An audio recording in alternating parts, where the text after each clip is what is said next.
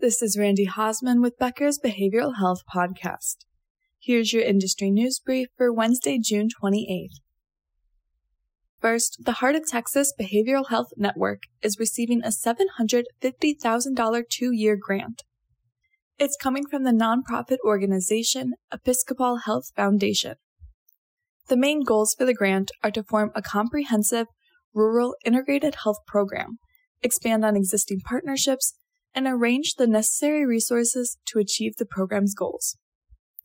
The integrated health program will introduce behavioral health programming into rural areas where care options are in short supply. The community center system provides service to 6 rural counties surrounding Waco, Texas. The grant will predominantly go toward expanding behavioral resources to Texas counties like Limestone, Freestone, and Falls. Second, a new behavioral health facility is opening in West Virginia.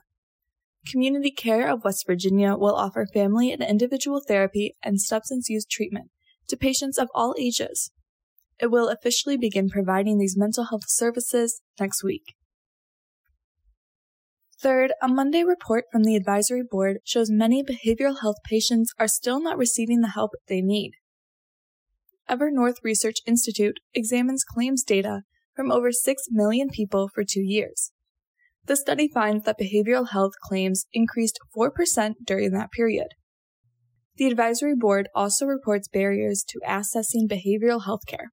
Here are 5 reasons for this.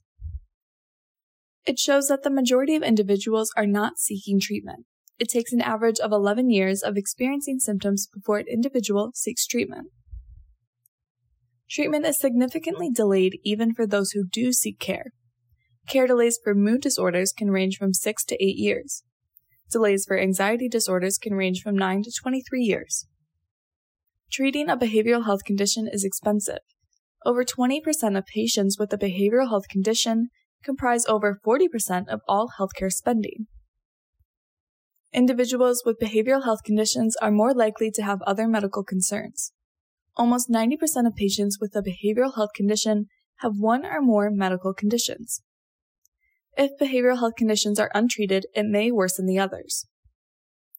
Lastly, there is a shortage of behavioral health professionals. Over 150 million people live in areas experiencing a shortage of psychiatrists, psychologists, and social workers.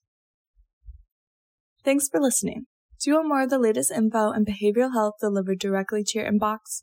Subscribe to the Becker's Behavioral Health Report e-newsletter on our website at www.beckersbehavioralhealth.com.